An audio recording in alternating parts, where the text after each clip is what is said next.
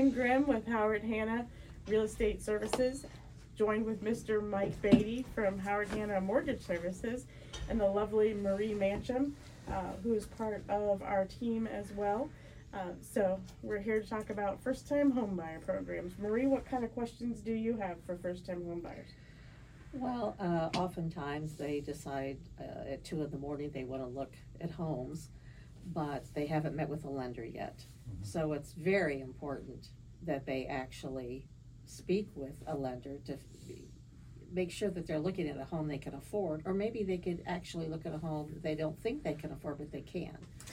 Yeah, so first, thanks for having me, both of you. So yeah, boy, you know, with first-time buyers, there's a lot of education that goes into it as well, and that's one of the things that I absolutely love about my job.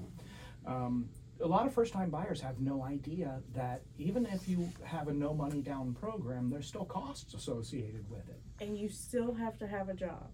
And you still have to have a job. But, you know, it's there's so many great, unique first-time home buyers programs, so it is about educating them. And getting a buyer in front of a lender first is paramount. And they're scared about it, but there's nothing to be afraid of, and it usually you can determine very quickly what they can usually within that first afford. Conversation. So and that's how I typically will do it, is I will just have a very informal conversation with that buyer, to uncover their needs, but also to educate them on what they can expect through the process, because you know it's going to be credit driven, and it's going to be down payment and closing cost driven, and those are the two things that most first-time home buyers really don't know much about, right?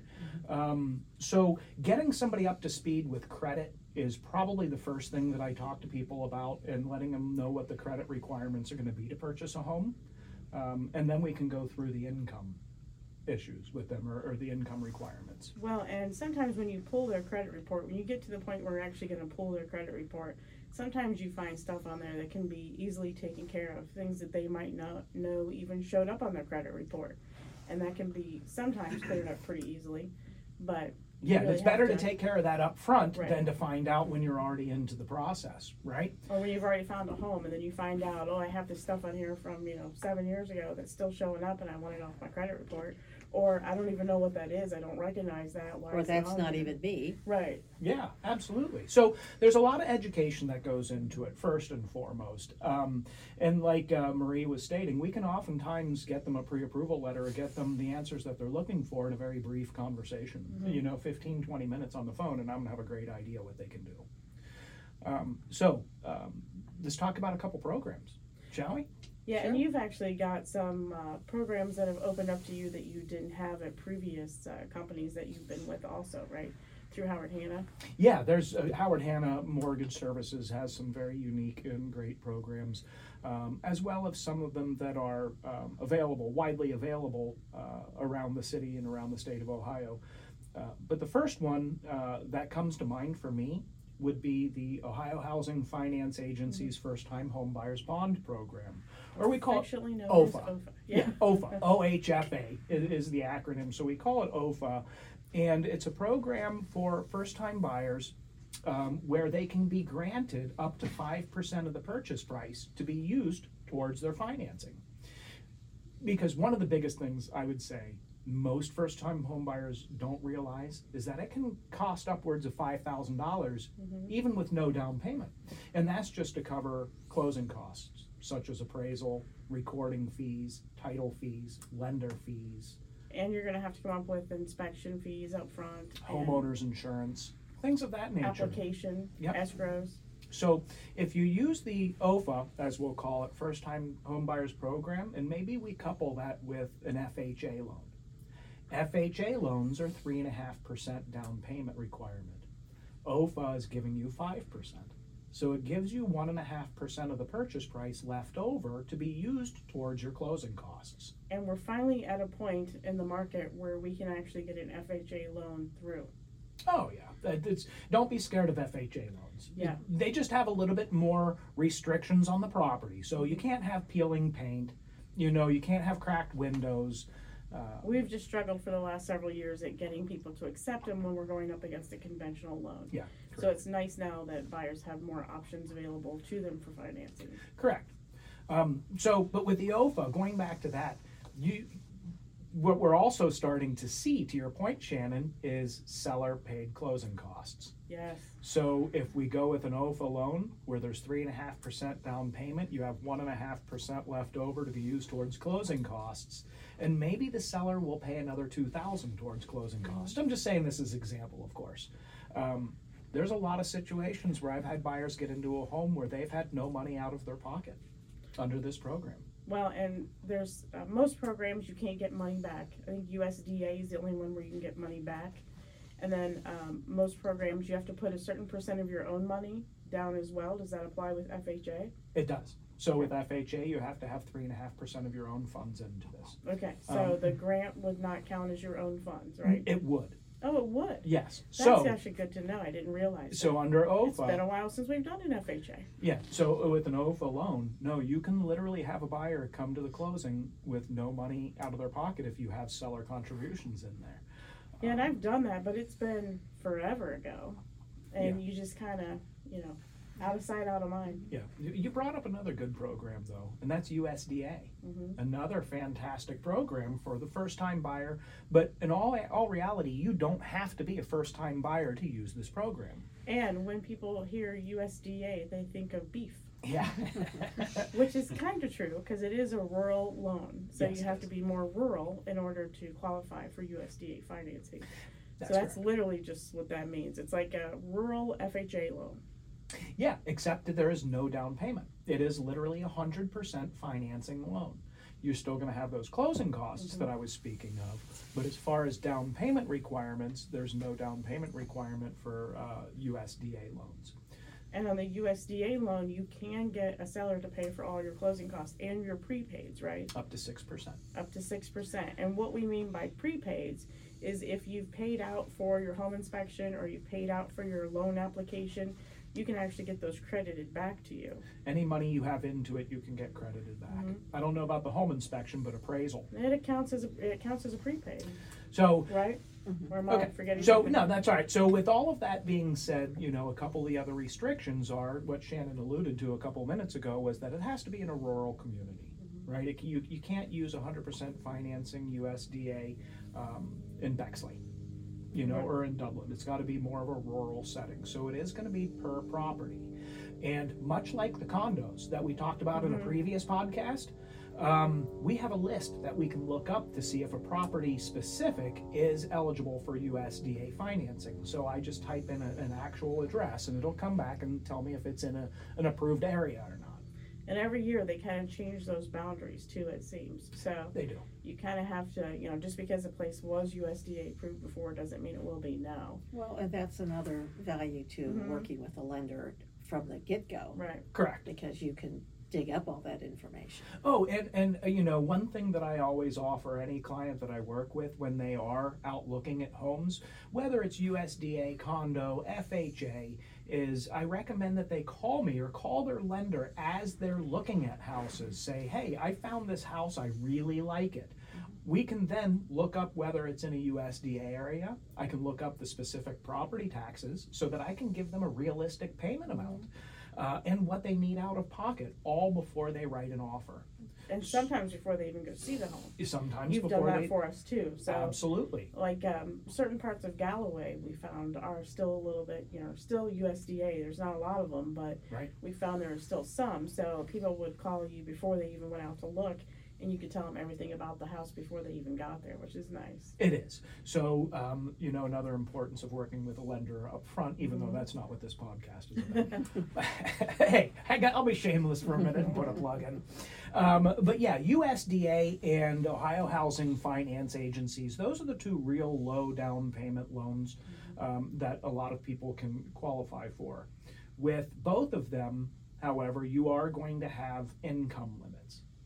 So neither of those programs are going to be designed for the buyer who is making $180,000 a year, looking for a $500,000 house. That's just not what they're designed for.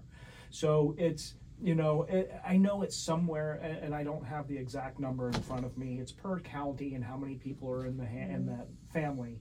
But let's just call it somewhere averaging about 90 to 95,000, maybe 100,000 maximum income to be able to qualify for some of these. Again, don't quote me on that amount. I Well, don't when have it in you front of me. say family, they include everyone in the household, correct? USDA does, Mhm. yes. So if OFA it's a does family not. of four, if there's, if there's a couple and two children, then that actually counts as four. Correct. So that actually helps a lot too. And it's a good first-time home buyer program. Oh, yeah, absolutely It's it a is. great way to get someone into it. So. Out of the hundreds of USDA loans I've done over my career, I'd say 80 to 90% of them are first-time buyers, Mhm.